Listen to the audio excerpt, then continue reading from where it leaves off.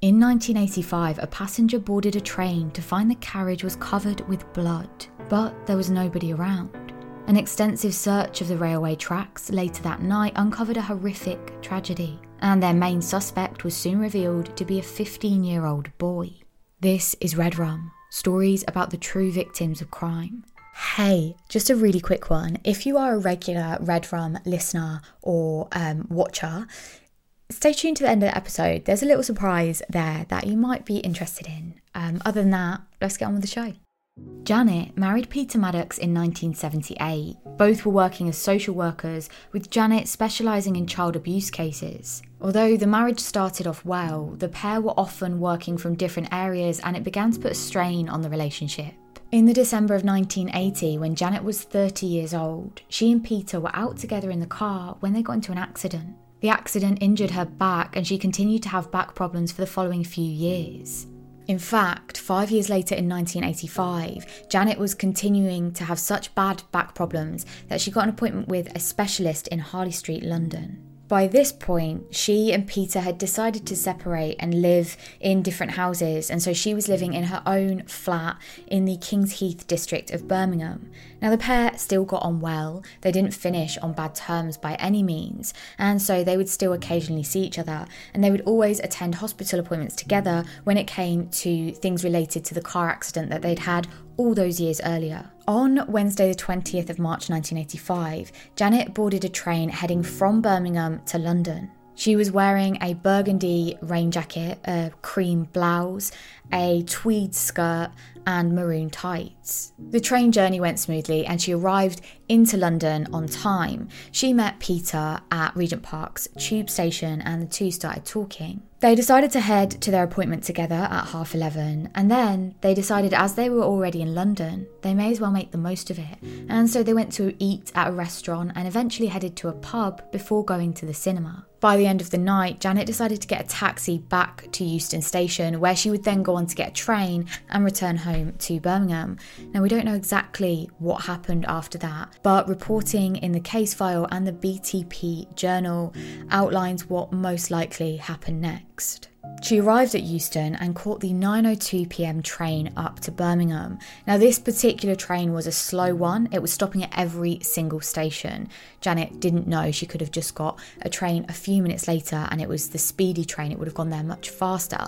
But she didn't know this and so boarded the 9:02 train and made her way towards Birmingham. The train arrived in Coventry, which is just about 20 miles before Birmingham, and it arrived there at 11:10. When the train stopped at Coventry, a man called Dennis Overton boarded the train and headed straight for the second carriage. But on entering, he saw that the floor of the carriage was covered in a large red stain. When he looked further, he saw that the red stain had started at the seats and ran all the way down the centre aisle.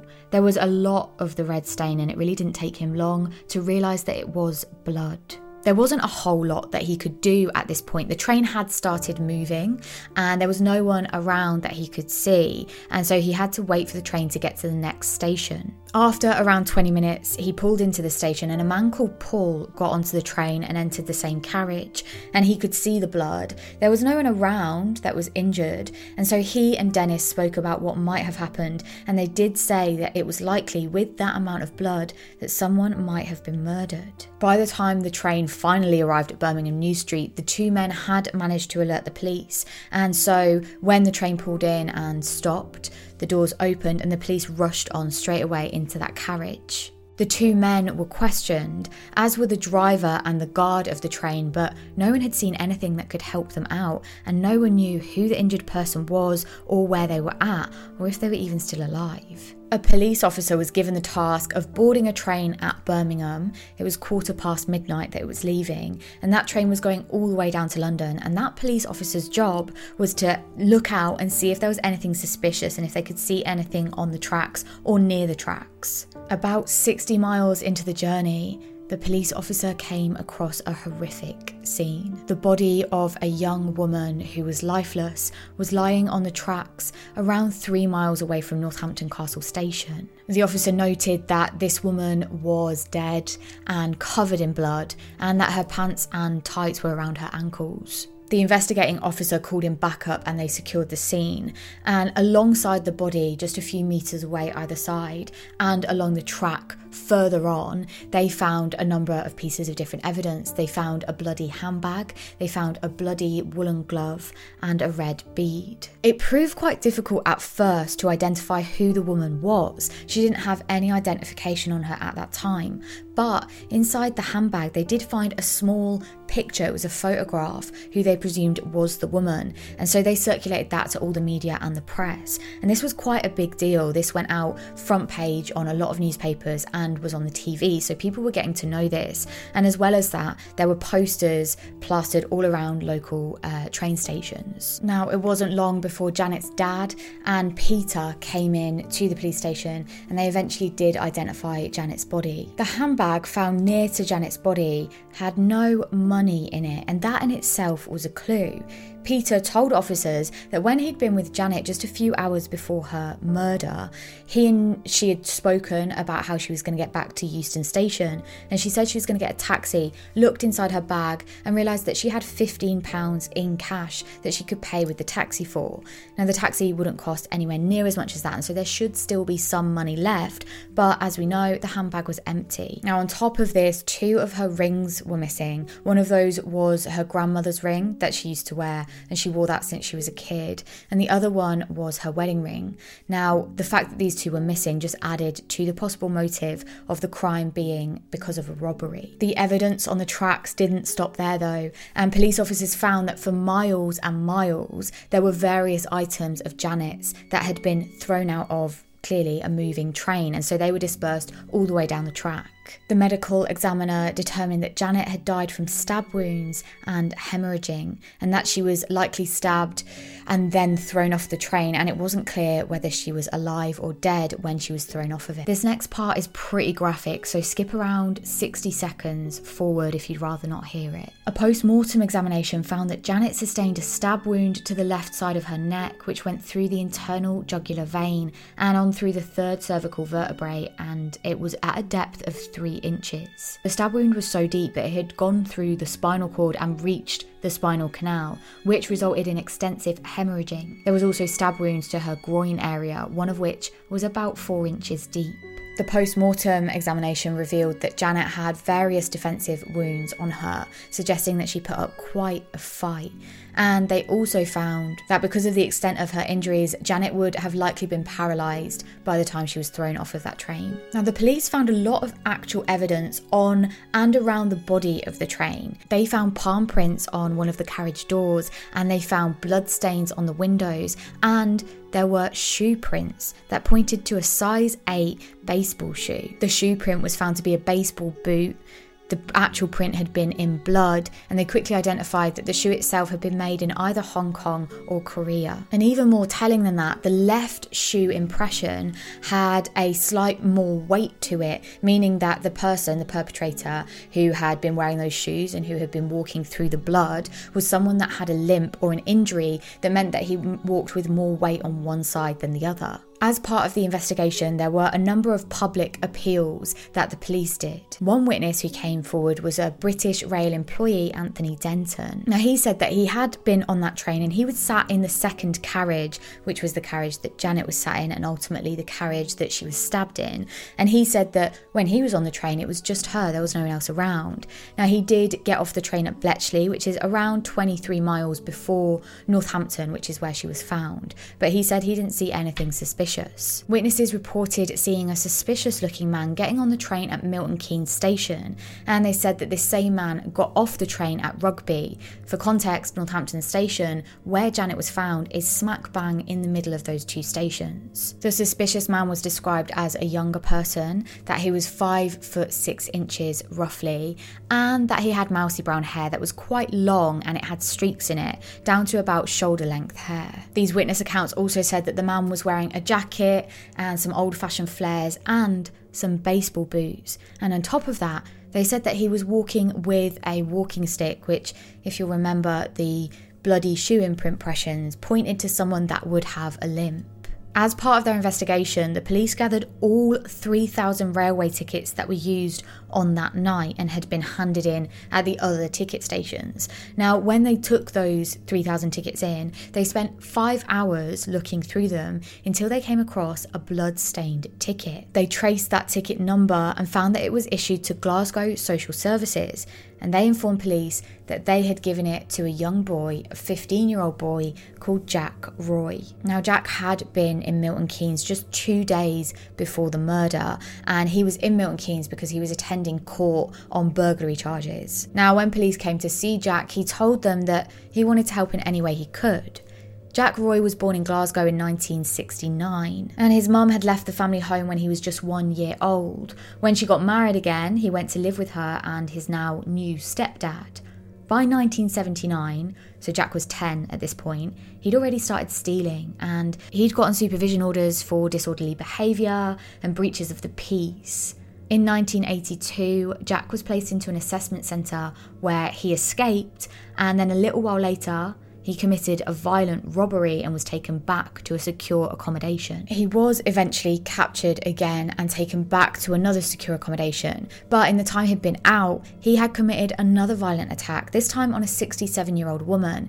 Now, this all happened just 2 months before the attack on Janet. Jack had gotten to Milton Keynes station at 9:15 p.m. on the night of Janet's murder, and he'd gone straight to the left luggage lockers. He got a cassette player out of those lockers, and then he sat and waited for his train. After that, he boarded the train headed for Birmingham, which is the same one that Janet was on. As he was getting on, he asked a man if the train was going to Rugby, and then he struggled to actually get himself onto the train with his hands because he couldn't bring his leg up on its own. And then fast forward to 10:50 p.m. So at this point, Janet has been thrown off of that train, and the next witness account puts Jack at Rugby station. Jack asked a railway worker when the next train to Glasgow was. He got that answer, and then he went to the waiting room, and that's when a witness, Scott Bryce, says that he saw blood on Jack's trousers. Scott and Jack started talking, and that's when they realised that they were both going to Glasgow on the same train. And so when the train pulled in, they both boarded it together. Scott gave Jack £10 and asked him to go and get some sandwiches and some beers, and Jack did, and then came back and sat with him. And it was at this point that Jack was just getting his sandwich out of the packet when Scott noticed on his wrist there was some blood, and he actually asked Jack what that blood was from, and Jack said straight away that it was just from him having fallen through a window and hurting himself. And then Jack went on to show Scott that he also had blood on his trousers. Jack arrived home to Rosneath Street at 7:30 a.m. on the 21st of March. His dad, also called Jack, was staying there with a woman called Joanna. Joanna noticed the blood on Jack. She could see it all over his neck and his clothes, and he had some cuts and bruises to his wrists and arms. And so she asked him what had gone on, and he proceeded to tell her that he had got jumped or attacked by 3 Pakistani men in London. And she said that she didn't believe him, and the amount of blood that was on him, she said she wouldn't be surprised if he had murdered someone. When Jack's dad woke up, he asked him what had happened, and Jack proceeded to say that he had been in a knife attack in London. Some guys had had a knife and he'd gotten into a fight because they tried to steal his cassette player off of him. Now, Joanna was so freaked out by the amount of blood that was on Jack that she asked him and his dad to leave her house, and so they did, and they went back to Jack's dad's house. After that, Jack went to hang out with one of his friends, and they went to an arcade where Jack used a £10 note and he gave that to the cashier. Now, that friend that he was with had been with Jack just a few days earlier and knew that Jack only had £6 on him, so he didn't know how he'd gotten a £10 note now.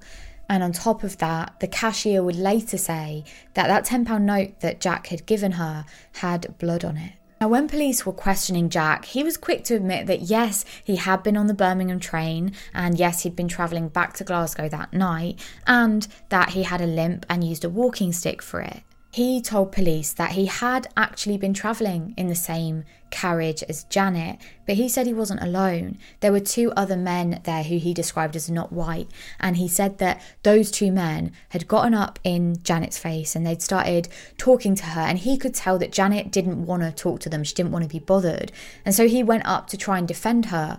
But as he did that, one of the two men knocked him over the head and he passed out. And when he came to a little bit later, he was alone in the carriage. But almost as soon as he had finished telling that story, he started crying and he told the officers that he hadn't been truthful. And actually what had happened was that Janet had thrown herself off of the train. Now, after that, a new detective was asked to come in and question Jack. And during their conversation, Jack broke down again. And this time he admitted that he had stabbed Janet. And he said that it was in a robbery gone wrong. He said he hadn't meant to kill her. He hadn't even wanted to stab her. But what had happened was that after he'd stabbed her, he became so worried that he had gone to the bathroom to clean off as much blood as he could. But obviously hadn't done a very good job. And then he'd gone back into the carriage, dragged Janet's body towards the door and eventually thrown her off of the train. He told the police that he didn't even get any money off of her, that she didn't have any on her. And he also said that he had stolen the 2 rings off of her, but he'd got worried when he was waiting at the next station and so just threw them onto the tracks. And despite extensive searches, those rings have never been found. He also denied having removed Janet's tights and pants. Just before Jack was taken into custody, the police took some of his things for evidence, and these included clothes, shoes, his walking stick, a cassette player, and a bone-handled lock knife. The forensic evidence showed that in one of the tread marks on Jack's shoe, there was a little pebble there, and that matched the shoe print that was in the blood at the scene of the crime, leaving no doubt that it was Jack in his shoes at that crime scene. The evidence showed that Jack had dragged Janet's body towards the door of the train, which he'd opened and thrown her out, and it's not known if at this point she was alive or dead. Jack pleaded not guilty, and so the case went to Birmingham Crown Court. But Jack was found guilty, and the judge commented that Jack was a danger to women and that he was evil and callous.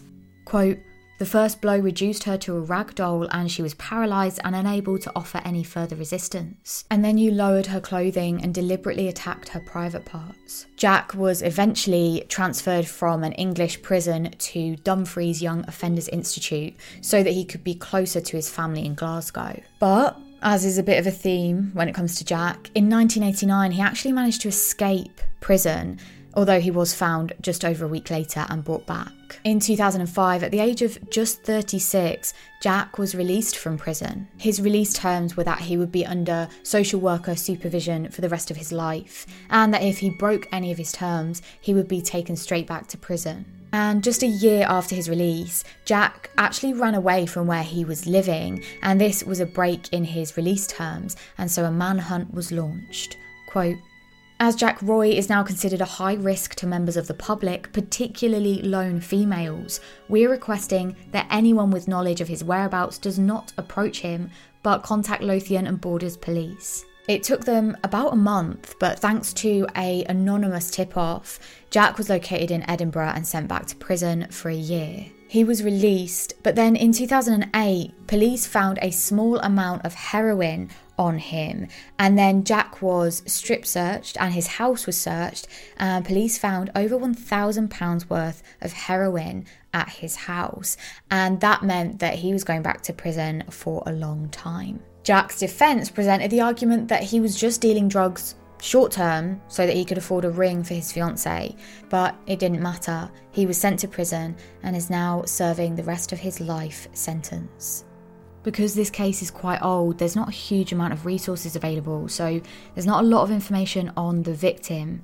I'm sorry for not being able to get the level of detail that I'd usually outline regarding the victim. Thank you to Mark Wilson for your suggestion for this episode. I really appreciate it. There's a brilliant article on this whole case, which I basically have just retold. It is an amazing resource, so I'll link that in the show notes below, along with all the other sources. Other than that, I hope you enjoyed. If you did, please click the thumbs up button. I would really appreciate it. And I will see you next week for another episode of Red Rum. Also, I have been working on some merchandise. I have been working on some prototypes of some stuff. And I actually got t-shirts and t-shirts. I got a t-shirt, a jumper, a tote bag and a cap, but I'm not super happy with the finish on the other products. I really love this. I just wore this out today. So I definitely am going to be putting this available to buy if you'd like it, and I'm going to work on the other prototypes. So if I'm ever happy with them, I'll let you know. Other than that, I'll see you next week. Bye.